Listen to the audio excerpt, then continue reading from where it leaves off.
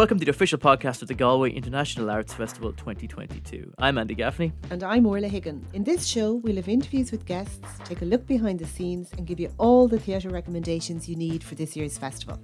And this episode is all about theatre. Later we'll be joined by Sonia Kelly, who tells us all about her new play, The Last Return.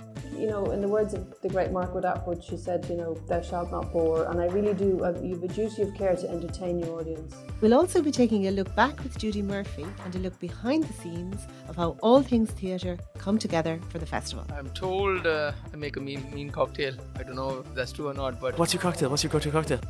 That's not my favourite. I think crowd favourite is mojitos, you know. But first, Anne Clark is the producer for Landmark Productions, who have been behind such massive theatre pieces such as Walking with Ghosts and last year's Incredible Medicine. I sat down with Anne to chat about Landmark's new production, The First Child, which runs at the festival from the 18th to the 24th of July.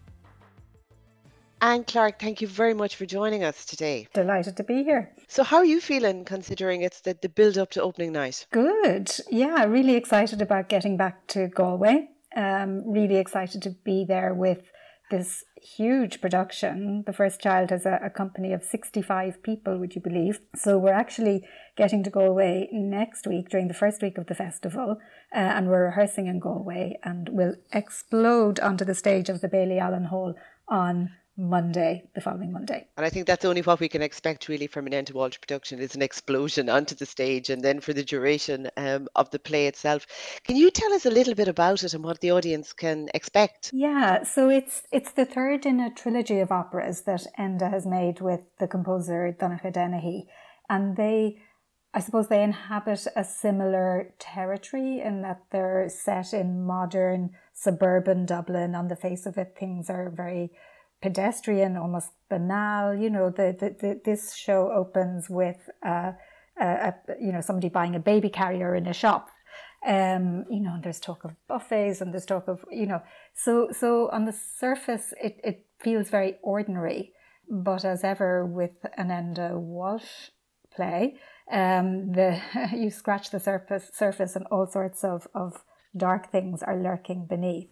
And of course, Enda's written so many wonderful plays, which several of which Landmark has co-produced with Galway International Arts Festival. But he's also written this trilogy of operas, and this is the third in the series. But you don't have to have seen the first two to enjoy The First Child. So what can people expect? Well, it's going to be a feast for the senses. So you have everything coming together. There's extraordinary music played live by Crash Ensemble, who are one of the most amazing ensembles who have worked a lot with Donogh's music, as well as lots of other brilliant composers. It has video, it has dance, there are actors, there's a children's chorus, there's it's an incredible assembly of riches, really, in terms of how to tell a story. So yes, so it's an extraordinary collection of artists have come together to tell this story. So we have obviously the wonderful writing by Enda. He's an extraordinary director, as we know from the plays as well that he's brought to Galway. The music is wonderful, played live by this amazing ensemble of musicians in Crash Ensemble. We have Joan Sheehy, who's an actor. We have amazing singers. We have a children's chorus. There's amazing video work by Jack Phelan. It's 90 minutes non-stop immersion in this strange and wonderful world that Enda and Donogh have dreamed up. So when Enda first came to you, or however that worked, and talked about, I have an idea for a trilogy of operas, what did you think? He's completely mad, or let's go for it? So Enda and Donogh had worked together first on Mr. Man, actually. Donogh composed the music for Mr. Man. And it was one of those really happy chance meetings in terms of, you always go into an artistic collaboration hoping for the best, but sometimes you meet somebody who really chimes with your vision and with your way of working and with your openness and willingness to collaborate. And Enda and Donogh really just got on really well, really admired each other's work. They were both at a really almost a similar point in their careers where they were making huge waves internationally. Donogh had an idea for an opera that he wanted to right. And he talked to Enda about it. And the subject matter was very dark and a little sinister. And it just chimed with Enda. So it was a bit of a roller coaster ride because neither of them had written an opera before. And this is a huge deal and a huge commitment. And I had no idea at the time just how much of a commitment or how long it would take Donncha to write the music for an entire opera, for example. They started to collaborate. We were working, so Landmark worked with Fergus Shiel of Wide Open Opera at the time. This was before Irish National Opera was established. And we just all, held hands and jumped in. And then it was amazing. And it travelled. It was an extraordinary contemporary Irish opera, really quite challenging, but also very, it sort of struck a chord, and it had a great crossover, I think, between people who are fans of Enda's work, people who are fans of Donncha's work, and it became a huge success. And after that, then the bit was between their teeth. So after The Last Hotel came The Second Violinist, and now we have The First Child. So it's, I suppose, an accidental trilogy in a way, in that I think when we started with The Last Hotel, it wasn't intended to be the first in a trilogy, but it was clear to both Enda and Donncha that artistically it was a really exciting thing for them both to explore, and they wanted to do more of it. And there clearly was an appetite for it and a hunger for it amongst audiences. And that's been one of the great things actually about doing. We did The Second Violinist at Galway International Arts Festival a couple of years ago. They've also played at Dublin Theatre Festival. And there has been a tremendous crossover between theatre audiences and opera audiences, and, people who might not otherwise have thought of going to see a modern Irish opera have gone and thought, oh, wow, this is amazing.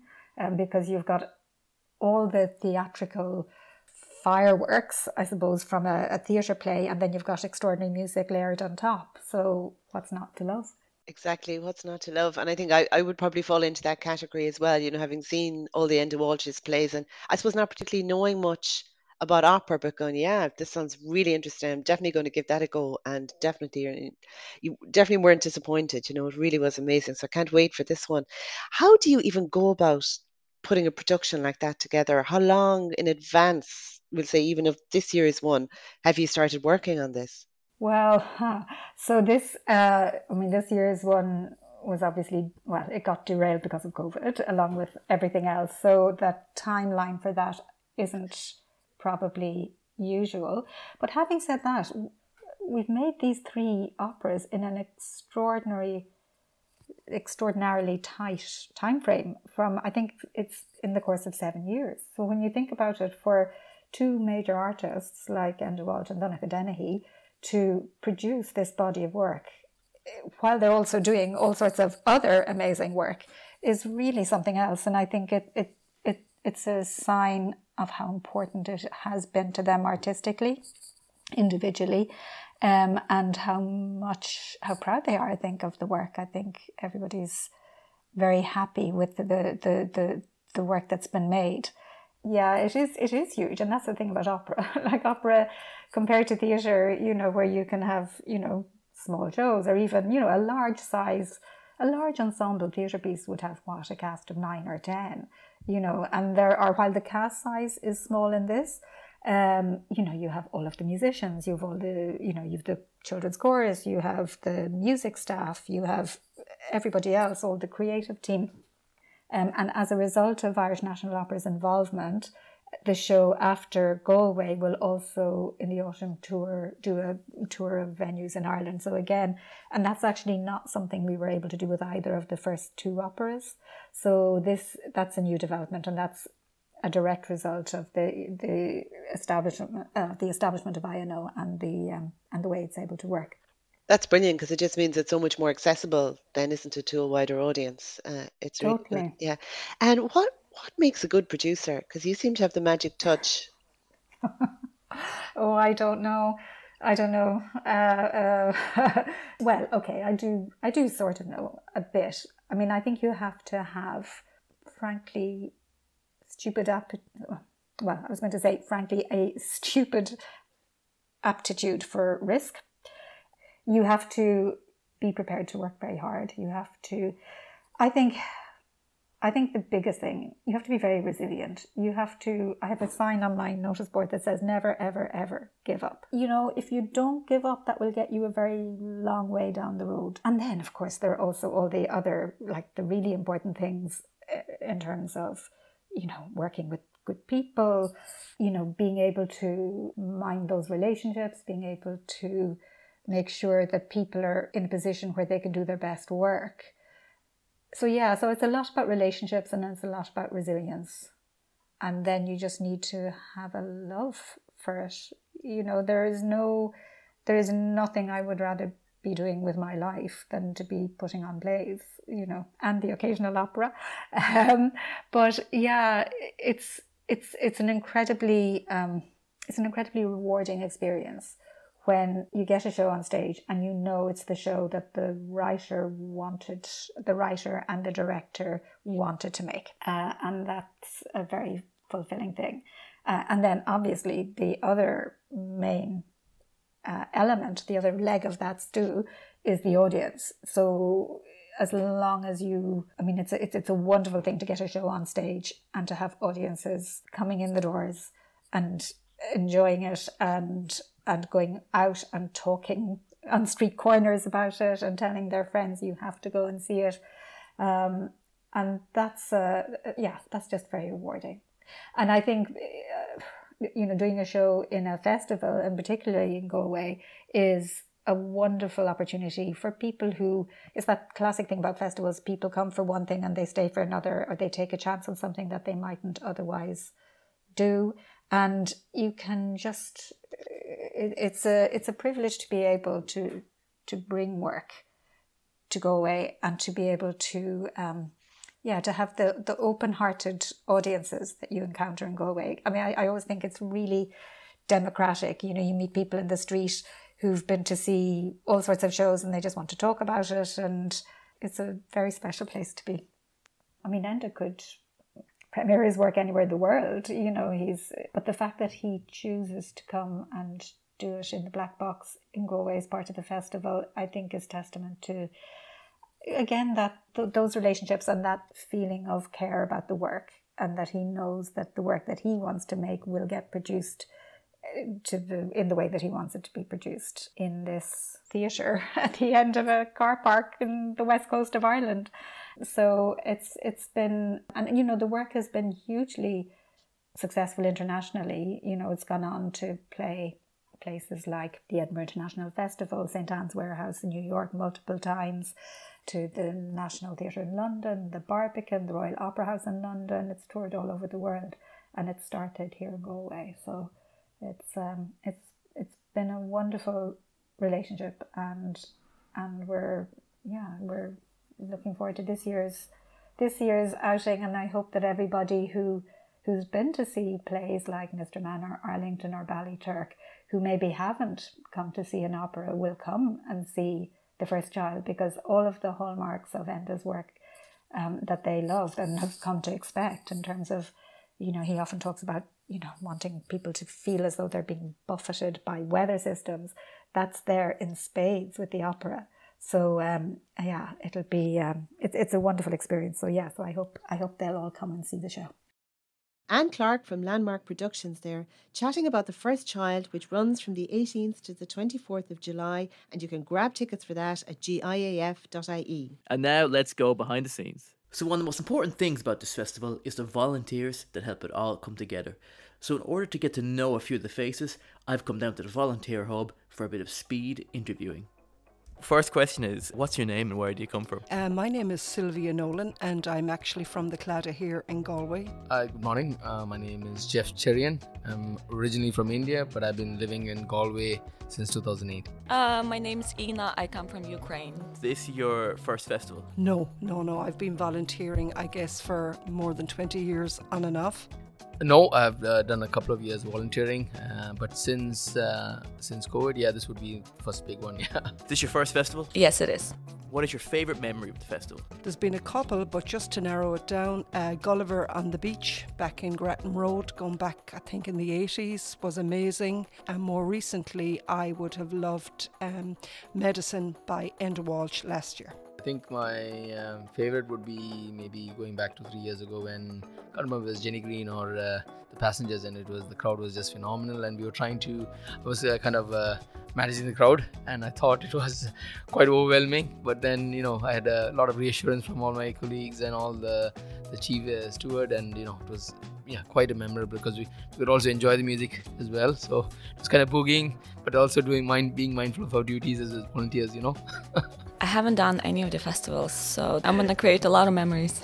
What is your favourite thing to do in Galway? My favourite thing would be, we've started something called silent discos that happens during the daytime. So we do that almost every day in Salthill. We just encourage the locals to join in, and we all mix music for 40 minutes. And then obviously taking a cold dip once in a while when I'm brave enough for it. I like to walk around the city. I like to listen to the music, street music, different bands. I like to go to the beach. I like to swim in the cold water. Favourite thing to do in Galway would definitely be to explore our beautiful beaches. Walks by the River Corrib at the back of the NUI. Do you have any special talent or party trick? I'd have many, I suppose, but would I like to mention one? Sure, I could sing a little song here and there, but whether I would do it now today, I know the time is of the essence. I wouldn't like to subject the listeners to that. I'm a painter. I mean, that's pretty talented. Yeah. That's pretty cool. I'm told I make a mean cocktail. I don't know if that's true or not. What's your cocktail? What's your go-to cocktail?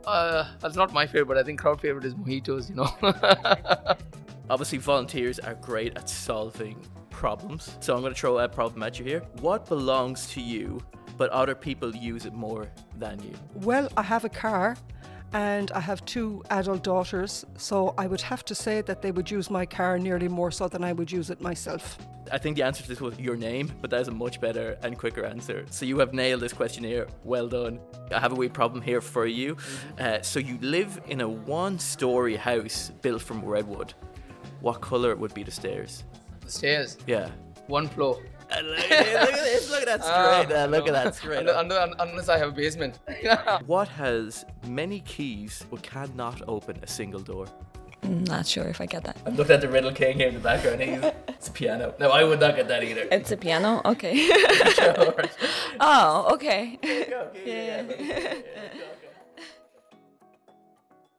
My name is Judy Murphy. I'm arts editor with the Connaughton City Tribune. I worked with the Galway Advertiser before that, and as a freelance journalist and critic for many years, covering the Galway International Arts Festival and going to events that have delighted, enthralled, sometimes annoyed, but always stimulated. It's an extraordinary thing to go into a theatre. It's an extraordinary thing because you're going into a space that takes you on a journey of an imagination. And to me, there is nothing like it. It's beyond film. It's almost beyond books in some ways. It's my favourite form of arts. You just go in and you enter this agreement, unspoken, with a group of actors on the stage, a director somewhere behind, that they are going to take you on a journey and you are submitting to this journey. And it is the most magical experience when it works. The first play that I really remember being blown away by, that I saw in the Arts Festival, was Tom Murphy's Whistle in the Dark. It was in the Columban Hall in Sea Road, to the best of my memory. It was 1987. It was a Druid Abbey Theatre co-production. And it was about the Carney family who emigrated from Mayo to England. And one of the brothers who just wants to get married, get on with his life and forge a new life in England. And that's all fine until all his family rock over and end up staying with them. And it turns into a mad Irish drunken, angry fest. And it was extraordinary. McLally played the guy who was just wanted to create a new life with his wife, and Sean McGinley played Harry, the brother, who would go from charming to being absolutely sadistic on the turn of a pin. And it was just amazing. It was awful and it was brilliant at the same time. And you came out of that place thinking, I'm not going to be the same after seeing this show. And of course, it was such a male world, as a lot of Tom Murphy's work is, not all of it, but that sort of sense of savagery and barely contained civilization. They weren't civilized. They just weren't. This family were straining at the bit to kind of fight and kill each other, and it was transformative. That definitely for me. And again, Druid, I suppose, Geraldine Aaron, The Same Old Moon, which I loved, again, because Geraldine Aaron was a Galway woman via South Africa, Galway. And this play was a play that I think any Irish young one who went to school in the Mercy Convent or any convent could relate to, as they talked about the sex education. I mean, those memories would just never, ever leave you. So those are two homegrown ones that for me, early days, that just kind of would really resonate still for me. And of course, we've had so many visiting shows as well. You think you're going into the Fisheries Field to see Footsbarn, and you think of that smell of the tent and the grease paint. And again, the way they took you off to other places with Macbeth or A Midsummer Night's Dream, or all the kind of various plays they did down through the years in those early days. And again, we'd never seen anything like it. I think that was what was so amazing, was that, you know, for those of us who were used to going to see shows, as we did in our villages and towns, in small courthouses or theatres, or then you graduated to going to Druid or the Abbey or wherever, this was a whole new experience, and it continued on that way. And then on a more sort of sombre note, Mr. Man. Is it true, though? Did you really kill him, Thomas? Holding this again. Look at your face. There's still blood.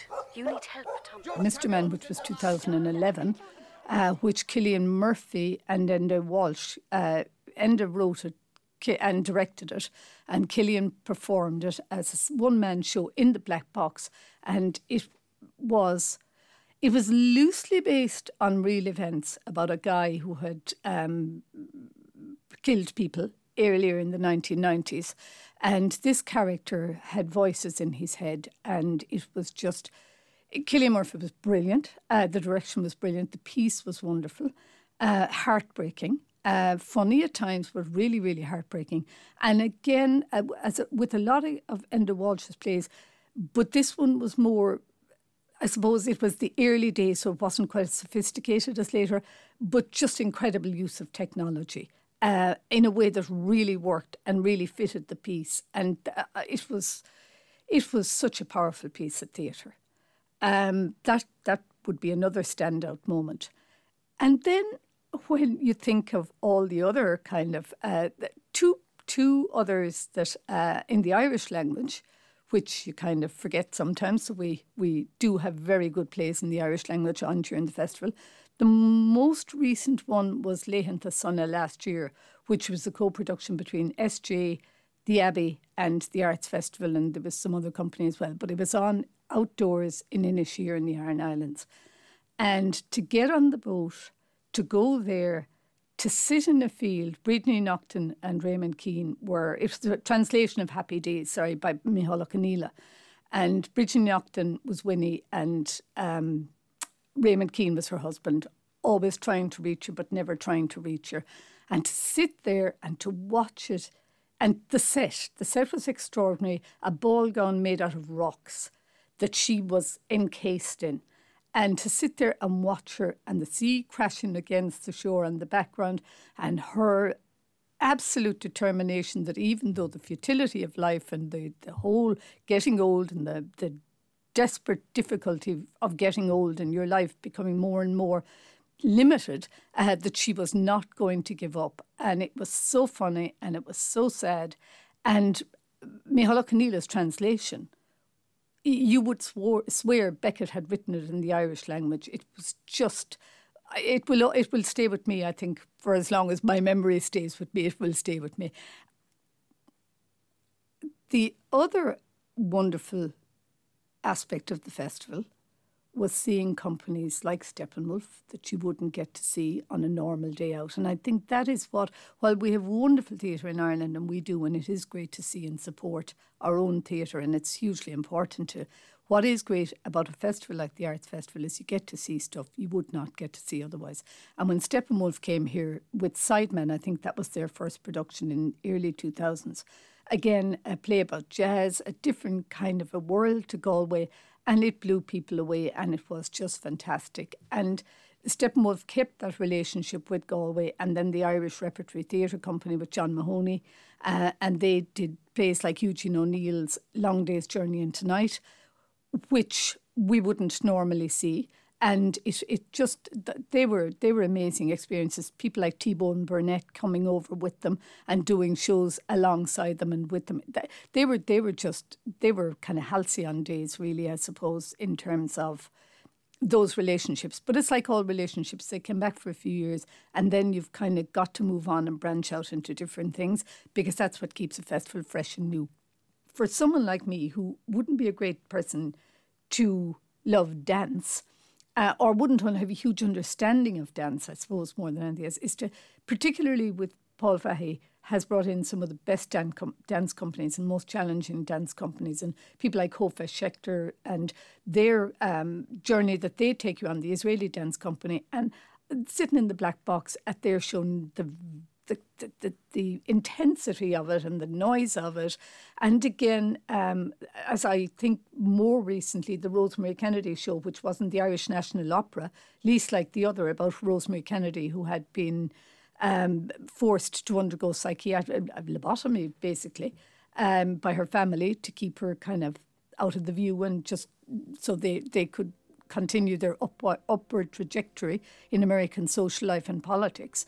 That was again amazing, and that might have been something that I would have said, I'm not sure. And you go and you think, I'm so glad I went to that.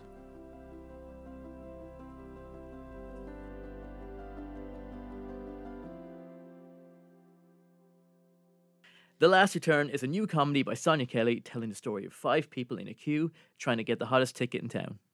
Sonia joined me to talk about the origins of the play as well as her own comedy background. Sonia Kelly, thank you so much for joining us. You're so welcome. And apologies again for all the technical stuff. We got there in the end. Rehearsals are probably a light relief instead of trying to deal with all this technology, are they? Well, there's significantly more analogue. You know, all you need is the buses to run on time and for people to show up. So I guess a little bit, yeah. And how are rehearsals going? They're going well. They're in their second week now, and they are trucking along, and they're still sort of trying stuff out and, you know, picking up certain ideas, putting them down, and it's a lovely company of actors, and a couple of them have showed up off book. I think they were so nervous about the amount of lines they had, they got going on it early. So yeah, it's just very exciting to see it all come together. This show has been put on ice a couple of times because of the troubles the world has been in, and so I'm delighted it's coming back to Galway International Arts Festival, which is the most fun festival ever. Yeah, because you've had a lot. I always think of you as an honorary Galway person, of course, because, you know, I've seen like How to Keep an Alien, which I inadvertently keep calling How to Marry an Alien, but I suppose that's not too far from it. And I was lucky enough to see Furniture as well.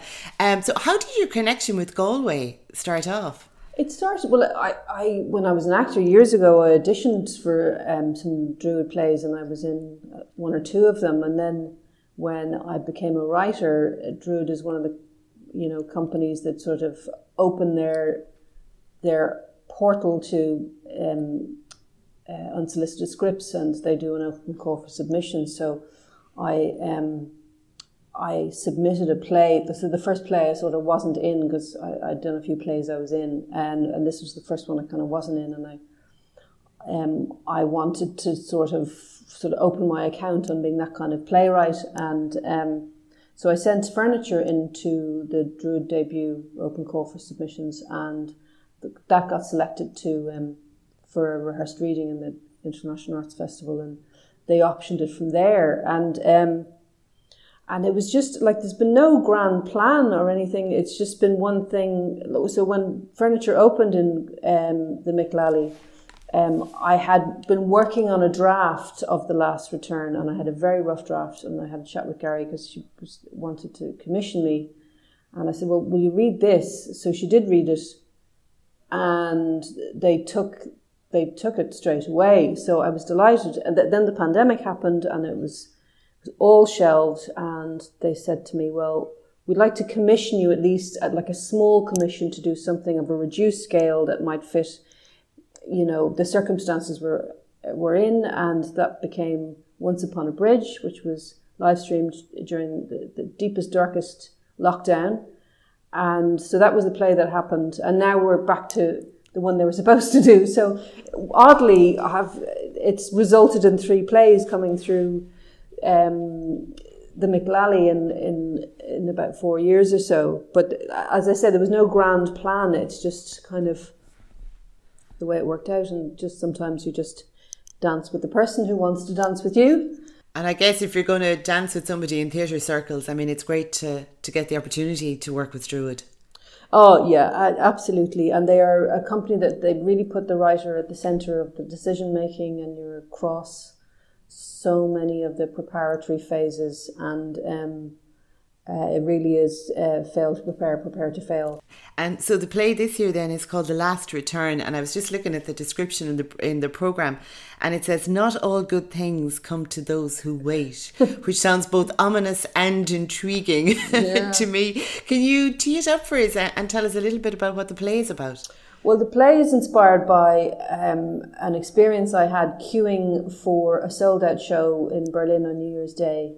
And I joined a queue for theatre tickets, and the idea being there's always tickets released at the last minute. It doesn't matter how sold out. If you queue for long enough, if you wait for long enough, you'll get in. But that is entirely dependent on how people behave within the queue. And something happens, and this was the very last night of the show, and something happens when people know, A, they'll never see each other again, and B, this is the last chance they'll ever see this show. So the things that went on in that queue I can only describe as blood-curdling in terms of how people try to cheat each other out of places, and how they try to skip and jump and finagle their way to the top. So I was kind of struck by the experience, and it really made me think about conflict and scale. And I was defending my 2-foot wide stool in a line in the way that other people defend territories. And it really made me think about there's really very little difference between what's happening in this queue and what's happening in the world. And so I sort of took the idea of that and with an absurdist kind of slant, and sort of wrote a draft of these people queuing for tickets to a show. So it's a play about people trying to get into a play, and very meta altogether. But it also examines how we behave, how our social mask interacts with our immediate needs, and what we're prepared to do in terms of trading our dignity for our desires. And it unpacks entitlement, it unpacks class, it unpacks race, and so there's kind of a lot. It is a microcosm for, human behaviour. And sometimes, the world is not a fair playing field, and sometimes when you queue up for something and wait, it doesn't necessarily mean you will get what you deserve, because there are people prepared to do anything to get what they want.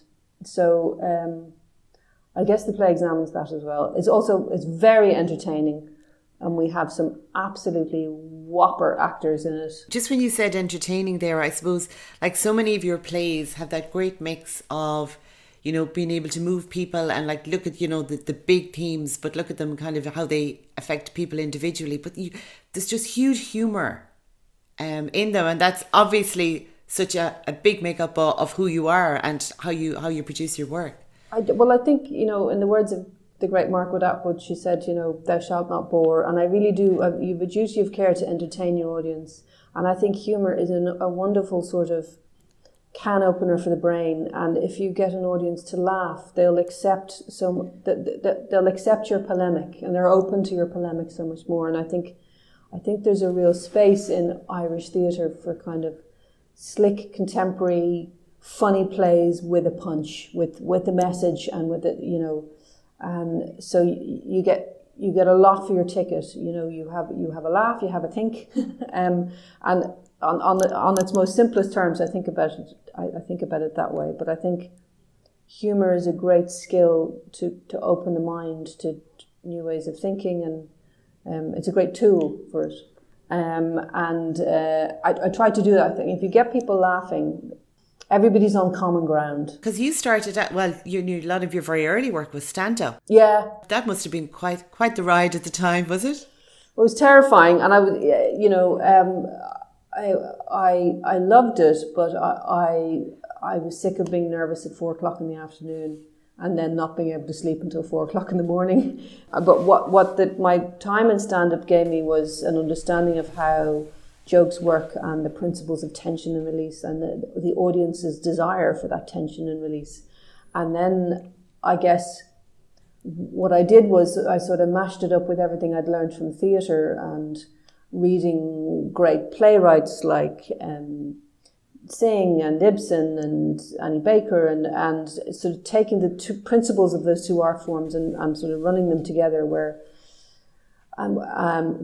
you can be funny, but in theatre you don't have to be funny all the time. In stand-up, like, you know, the general idea when you go to a comedy club is that you're funny every 7 seconds. So, and I think the world of theatre just allows you to tell broader stories, although I do think that's changing in comedy now with comedians who really want to say something about mental health and things like that. So then, I mean, how you made the move then, I suppose, from actor and being in your plays, like How to Keep an Alien, and then to just watching people be your play, inhabit those characters.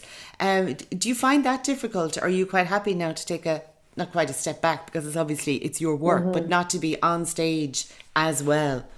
I love it, and like you know, it's also about the relationship we have with the director. I've worked with Sarah Joyce in the last 2 plays, and she really gets the work. And we've done so much work on the text. By the time she gets into the room with it, we're pretty clear on how everything should be. And then I'm quite across casting as well. And you know, there's no greater pleasure than an actor opening their mouth and the play just coming out, and you go, "That's exactly." Like, I have this thing in rehearsal, I have to sit on my hands because I keep fist pumping the air when they absolutely land it the way it's supposed to be, and they're like, what is she doing? I'm just in the corner going, ah! It is a wonderful thing. And I remember when Furniture came out first, and we were in rehearsals, and I was watching Aisling O'Sullivan and Rebecca O'Mara run the lines in the corner of the rehearsal room and going, wow, that's amazing. I sat and wrote that, and nobody knew it existed. And now there's 2 of the finest actors in the country going over and over and over and over to get the rhythms right. And that's really humbling and wonderful experience and a great privilege. And do you get nervous on opening nights then? I go for a walk. Gary Hines always says she's never in on, you know, she's there, but, you know, there's nothing you can do. And usually an opening night, particularly in the McLally, every seat is very precious. So I don't think it helps them that I'm there. It helps them that I'm around, obviously, that I haven't just, you know, gotten the go bus. But so I usually go for a walk. I'll go down the pier or sit in Freeney's and do the crossword, and then come back and just celebrate with them. It's a lovely thing, and opening nights at the McLally are just the most lovely, lovely events. The last return runs from the 8th to the 23rd of July, and you can get all the information you need at giaf.ie. My name is Paul Fahey, and I'm the Artistic Director of Galway International Arts Festival. And amongst the many things in the theatre, opera and dance programme this year, to select a few highlights, I'm hugely excited about the return of The Great Steppenwolf from Chicago. We're an associate producer with them on the great Sam Shepard's play True West. What's really wonderful about this show made Steppenwolf's name in 1982, and they are the great ensemble in America. They're like the Druid of America. They're really, really, really wonderful. They rarely, if ever, re-inspect or reproduce a show that they have have in their canon, and they've chosen to do so with this particular one. And the cast, also part of the Steppenwolf ensemble, are largely an African American cast. They are stunning beyond description. The performances by John Hill and Namir, they are just two of the best actors I've seen of their generation in America, and I am beside myself with excitement that we're getting to work with Steppenwolf at the Town Hall this year. Also, another big production from the States is Jeff Sobel's Home. And Jeff Sobel is an incredible artist. He's a theatre maker, he's an illusionist, he's a choreographer, and this show uses all of those elements to tell a story of what makes a house a home, and it looks over generations of people who've lived in this particular house. So you're looking at this incredible scene. The show starts off on an empty stage. He walks out, he turns around, he looks upstage, there's nothing there. 90 seconds later, a full house has appeared, and you're just in awe of how has that happened in front of my eyes, and how technically have they made that happen. It is one of those shows that in 10, 15, 20 years time, people will say, do you remember seeing Home? And speaking 10, 15, 20 years time, 10, 15, 20 years ago, I first met Jeff Sobel in Edinburgh. He was just out of college. He just finished at the Jacques Lecoq in Paris, and he had this fantastic small simple show called All Wear Bowlers, and I tried for 3 years to bring that to Ireland. Couldn't do it just because of timing. I've been a big fan following his career since then, and this is without question his best show, and it's been a huge hit in the Sydney Festival, the Edinburgh Festival, at BAM in New York. Thrilled that we have it in Galway.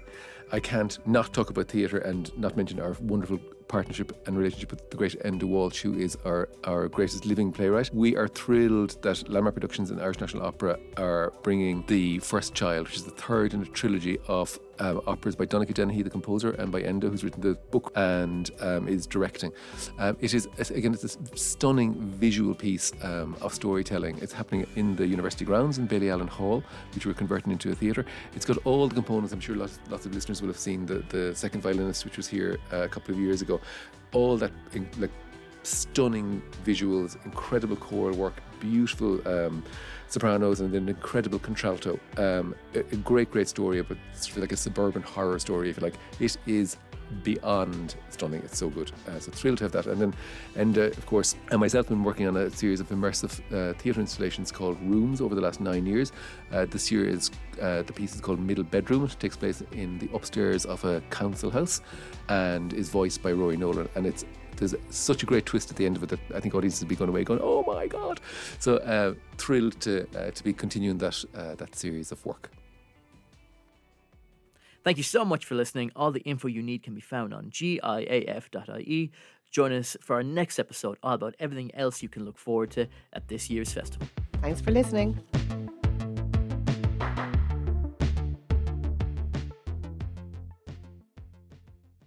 This podcast was produced by Andy Gaffney and Orla Higgins. Special thanks to Flirt FM at NUI Galway. Information for all shows can be found at giaf.ie.